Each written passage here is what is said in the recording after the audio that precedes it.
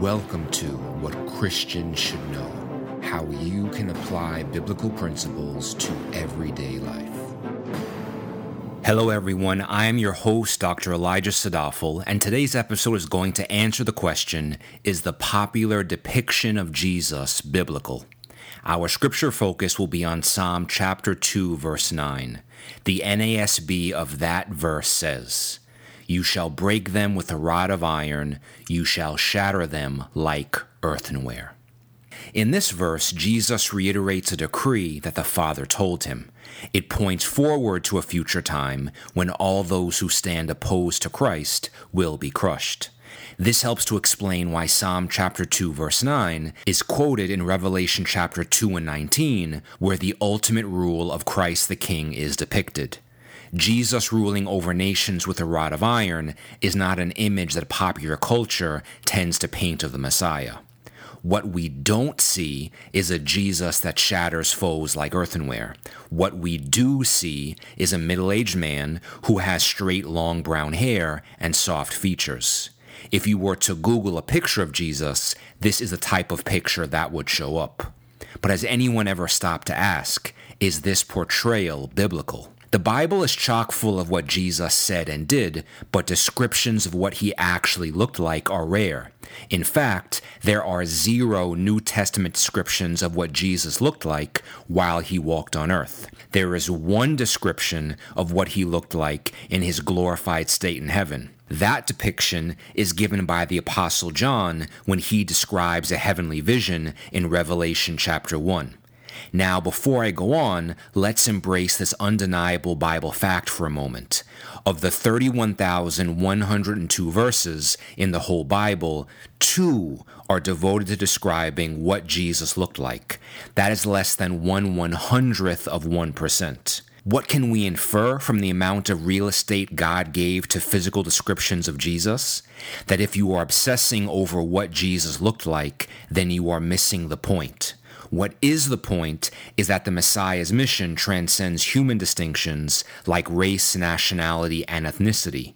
The Bible even says in Galatians 3:28 that when you are in Christ, there is neither Jew nor Greek, neither slave nor free man, neither male nor female, for all are one in Christ.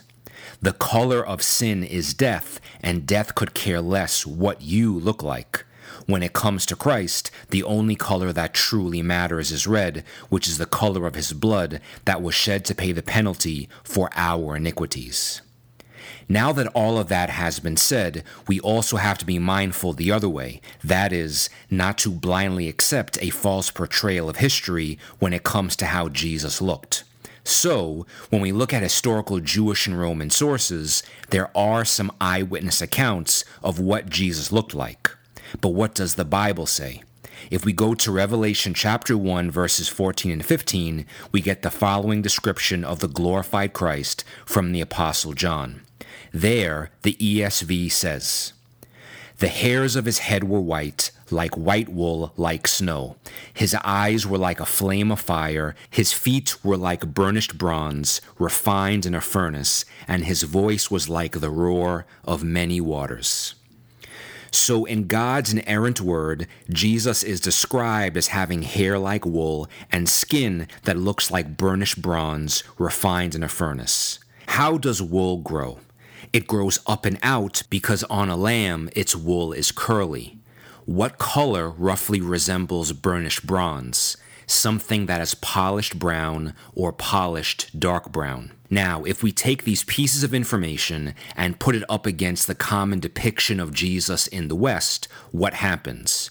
We see that there is a huge disconnect between how the Bible describes Jesus and how popular culture portrays him. And this is the crucial point I now want to make. We may not know what Jesus looks like specifically, but we can be fairly certain about how he looks generally. And why is this relevant? Because we can be reasonably confident then that the popular depiction of Jesus has nothing to do with the biblical Jesus. It is despicable that people are purposely being fed false information under the guise of religion. We may not know how brown Jesus was, but we do know that he wasn't European.